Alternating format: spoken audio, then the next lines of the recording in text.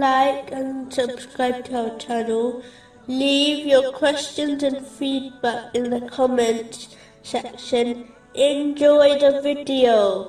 Continuing from the last podcast, which was discussing chapter 9, verse 24. If your fathers, your sons, your brothers, your wives, your relatives, wealth which you have obtained, commerce wherein you fear decline, and dwellings with which you are pleased, are more beloved to you than Allah and His Messenger, then wait until Allah executes His command. A separate podcast series has already been produced, titled Signs of the Love of Allah, the Exalted, which discusses this topic in detail, and the following is a summary.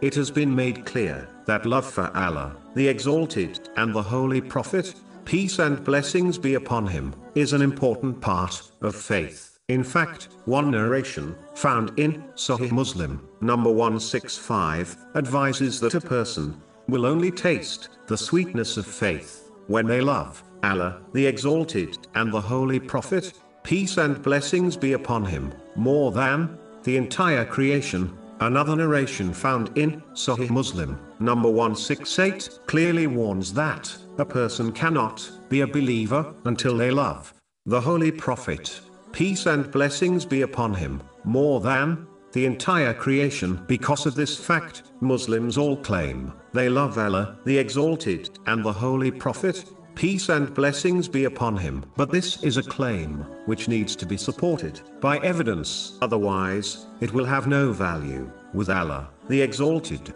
the first sign of love has been mentioned in the Holy Quran. It clearly advises that if one loves Allah, the Exalted, and desires His love and forgiveness, they must follow the footsteps of the Holy Prophet Muhammad, peace and blessings be upon him.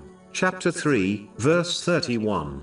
Say, O Muhammad, if you should love Allah, then follow me.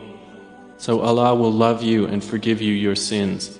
This means a Muslim must strive to emulate the Holy Prophet Muhammad, peace and blessings be upon him, by applying his traditions into their lives through following his words and deeds. They must obey his commands and avoid his prohibitions. Chapter 59, verse 7. And whatever the Messenger has given you, take, and what he has forbidden you, refrain from.